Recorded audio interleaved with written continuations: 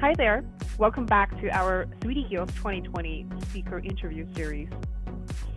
All of our speakers have amazing stories to tell and are great resources for anyone who wants to innovate in healthcare 3D printing and bioprinting. And the intention behind these interviews is to decrease the distance between our speakers and the audience before 3D Heals 2020. And you can think of them as icebreakers for you by us. Today, we're fortunate to have Dr. Shafkat Anwar from UCSF to join us for a short interview. Dr. Anwar is trained pediatric cardiologist and also in cardiac MRI, but he's also someone I consider a pioneer in the field of 3D printing for congenital heart disease and also 3D visualization and 3D technologies in general. Thank you, Dr. Anwar, for joining us today.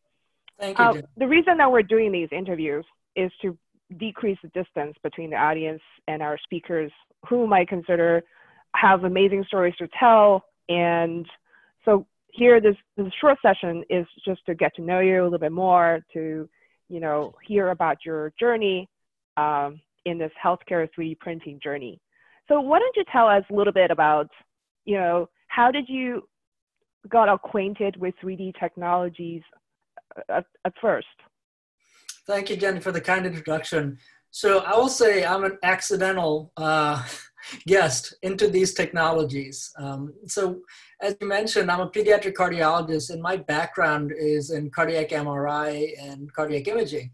And essentially about 8 years ago, I would have considered myself very traditional on that track. My research was with imaging research, and my clinical work was making diagnoses of kids with congenital heart disease. And then things changed about 8 years ago when our surgeons, at this time I was at the Washington University in St. Louis, our head of cardiothoracic surgery asked me to print him out a heart model for a child with congenital heart disease so he could plan the procedure in advance using a 3D printed model. I had no experience with 3D printing at the time. In my training, in fellowship, I sat next to a 3D printer, and that's literally it. I didn't have actual experience on 3D printing, but flash forward a couple of years, I was heading the cardiac MRI program, and when the surgeon made this request, I felt that it was important to fulfill the request. And that's because I saw the potential in the technology. At that point, there were some early publications, and Shijun Yu up in Toronto at Toronto Sick Kids is doing some amazing work in congenital heart disease. So there was some precedent. So at least I felt brave enough that there is proof of concept. So I sort of jumped into it. But I had no actual education and frankly, very little knowledge. And the way we succeeded was by collaborating. I was very fortunate. I started working with some very smart engineers, biomedical engineers at medical modeling and now 3D systems. And we had a very simple collaboration. They wanted to learn congenital heart disease and cardiac segmentation and printing, and I needed 3D printing for my patients. So we collaborated, and over a year, we taught each other. We fine-tuned the models to a point where I felt that they were accurate enough to use for clinical cases. And then we started applying them clinically, getting feedback from our surgeons, and kept iterating to make the models better. Flash forward a few years, our hospital and the university got behind us and sponsored us to create a center for 3D printing, which we did at WashU. And that was because there were many pockets of 3D printing, not just cardiac, but craniofacial, dentistry, et cetera. And we wanted to centralize this activity. And I was fortunate enough to be one of the founders of the 3D Center at WashU. And lo and behold, we had just finished that project, and I was invited to come out to UCSF and to build a center here with kind of a broader mission, a broader vision, which is to bring in what we're now calling 3D plus technologies. So not just 3D printing, but the electronic components of advanced visualizations, things like augmented, virtual, mixed reality, and provided to the entire community of patients we take care of at UCSF and other referring institutions. So a couple of years ago, I kind of made the jump, to come out to the West Coast. And now we're leading the Center for Advanced 3D Technologies here. And I couldn't be happier. This is a great place to do this type of work because of the community we have here. Yeah, I was really happy to see you move here. I remember the first time that we met a couple of years back when you moved here. A couple of points here is, first of all, when you said that you did the case for the CT surgeon in WashU, do you remember what year that was? Yeah, that was about 7 years ago now. So 2013 or something like that. You know, I don't think anyone had any 3D printing experience or education in our field. You know, in healthcare, I don't think many people had. So I think you're probably one of the few people who actually, at first, you're the very earliest people who did those kind of prints. Thank you. I should specify, 2013 was when we first started, but my first clinical print was about 2014, because I try to be as meticulous as possible so that we're as accurate as possible. So funny story is that the first time I encountered 3D printing was probably around 2014. And the first model that I encountered was actually congenital heart models. They were in a box with sectioned. I think those are printed by 3D Systems. And it was an amazing experience as a radiologist. So my background as a radiologist, you never see these patient models actually in a physical form. And I didn't realize how small they are because they're kids' hearts, right? Like a walnut size. And that's when I realized how challenging these surgeries are. Because, you know, on a screen, we can magnify stuff and they don't look too small, right? But in physical form, it's really incredibly risky surgery. Right. And you mentioned that there are many iterations before you can perfect these models. Do you have some milestones that you were looking for? And like, do you have any stories to tell these earlier cases where you're just trying to get it right? Yeah, absolutely. So the first thing is you're spot on, right? As an imager, you're used to nice big screens or even a huge display when you're talking about this at conference, which doesn't really show the technical challenge of these surgeries, right? I mean, the reason I got into this, and I was, to be quite frank, hesitant to get into 3D printing because I knew at least the time and effort that it takes to do this right. You know, the type of expertise that you would need to develop to get a model where you're confident enough to plan these surgeries off of. But on the flip side, I recognize how difficult our surgeons' jobs are. Just like you said, the pediatric heart is about the size of a walnut. The arteries and veins are about the size of spaghetti noodles. And the structures around them, the structures that can be damaged, like the nerves or the lymphatics, they're the width of a few strands of hair. And the lymphatics, as you know, they're about the consistency of wet tissue paper. And if any of these structures are damaged, you're looking at more time in the intensive care unit, a worse outcome, or if you don't get the surgery right the first time, you have to come back and reoperate. And that's worse morbidity and even, you know, mortality for our patients who are so vulnerable. And that's why I felt that this is important to do.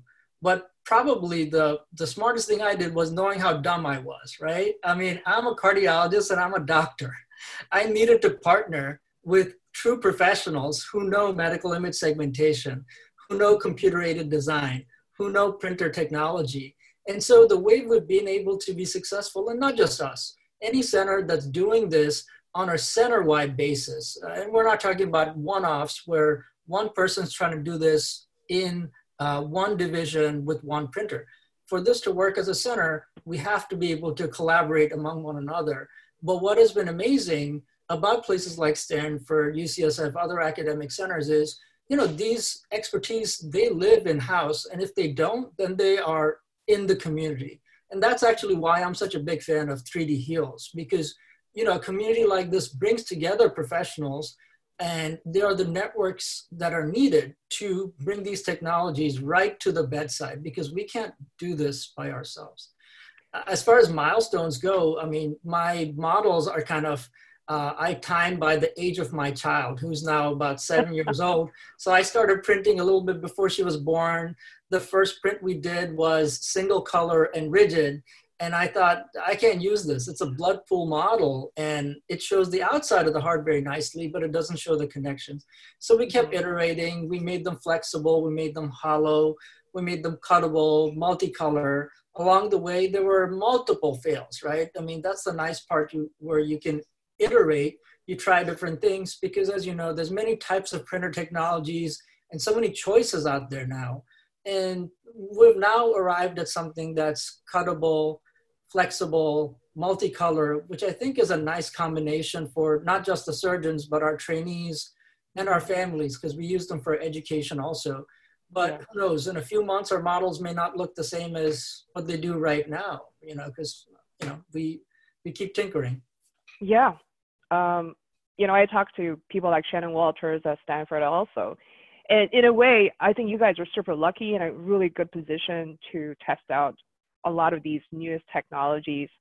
And then you mentioned 3D plus technologies are actually the umbrella that you're working under, in addition to 3D printing, which you're obviously an expert in. And I agree with that. I think 3D printing is not the only tool we have as doctors. We definitely have a variety of tools. So where are your visions or plans? Because there's so many, technologies, it's kind of overwhelming in a way, right? You have VR, AR, and you have advanced visualization tools offered by a variety of imaging companies.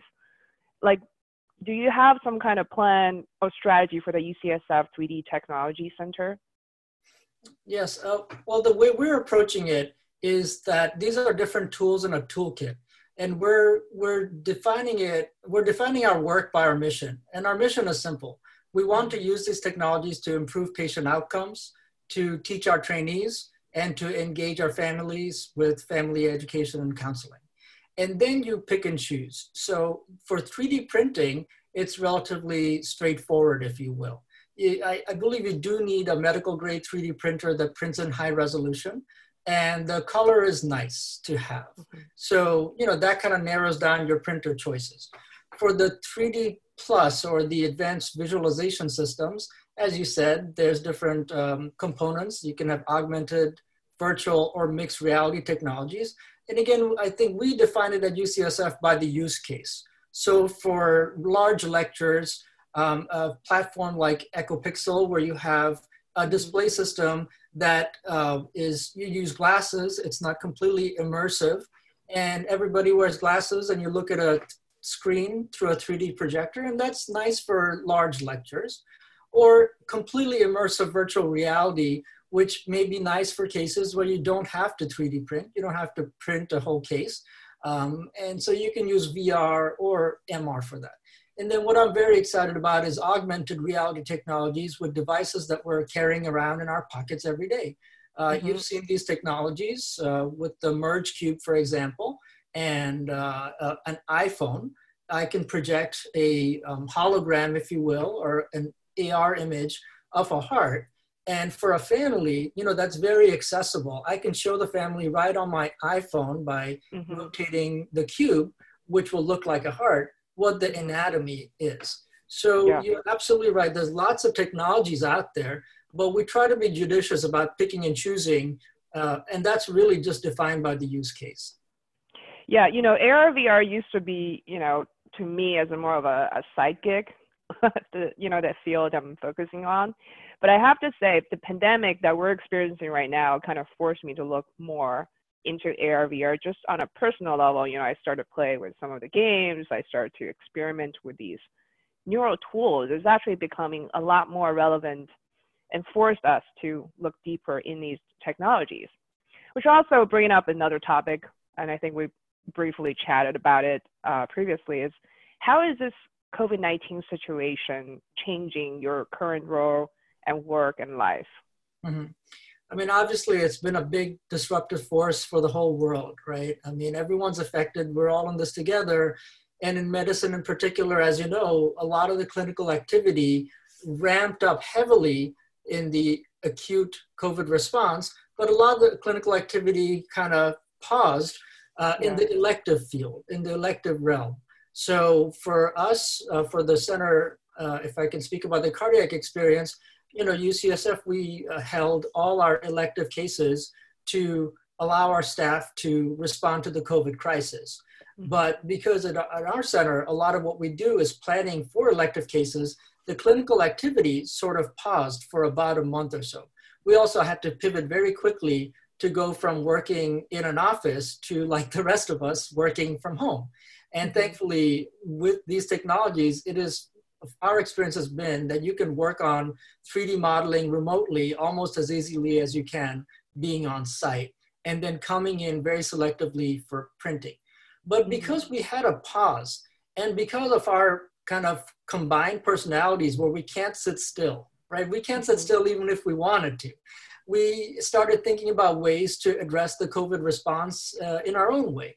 One of my partners, Alexis Dang, he started printing face shields because there was, as you know, everywhere, there's a lack of personal protective equipment.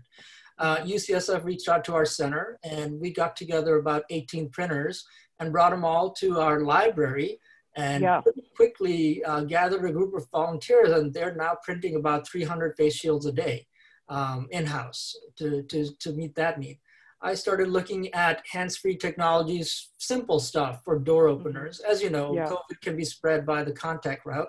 So we started adapting door handles, the design that was inspired by Materialize, and we adapted it for our doors, reinforced them, made them stronger, and now they're in pilot testing to be deployed so that when people start coming back into the hospital in larger numbers, we restrict the number of people that are exposed, hopefully through the contact route. And this is where 3D technologies is so powerful. We can prototype and iterate so quickly, especially if you have in-house technologies. And for these, we didn't even use our high-end printer. We used our simple FDM printers. They're low cost, they're fast. And so these are two solutions that we came up with pretty quickly.